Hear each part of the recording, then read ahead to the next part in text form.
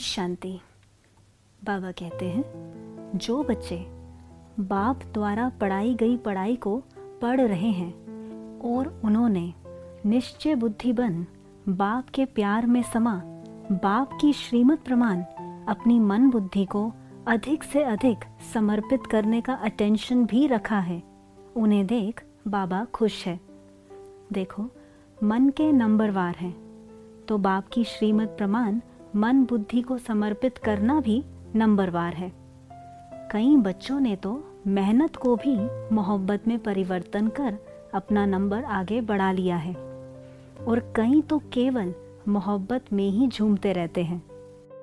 वो मेहनत शब्द से ही अनभिज्ञ हैं।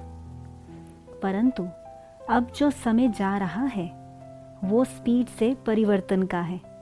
चाहे आप अनुभव नहीं कर पा रहे हो, परंतु आपके साथ साथ आपके चारों तरफ भी परिवर्तन की स्पीड तीव्र है, जिस कारण स्वयं पर अटेंशन रखते रखते भी मन बुद्धि इधर उधर हो जाती है। अर्थात मन बुद्धि में कई तरह के संकल्प उत्पन्न हो रहे हैं।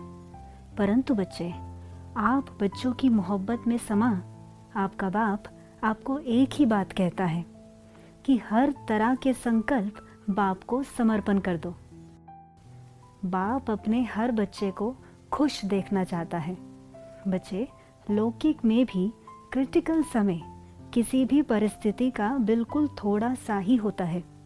बस उस समय बिल्कुल थोड़ा सा ही धीरज रखने पर विजय हो जाती है। बस बच्चे, अपने बाप के प्यार में समाये रहो।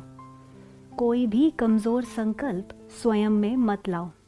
अर्थात अभी तो कुछ लग नहीं रहा, या अभी भी कुछ कमज़ोर संकल्प आ जाते हैं। नहीं, स्वयं को पावरफुल अनुभव करते रहो।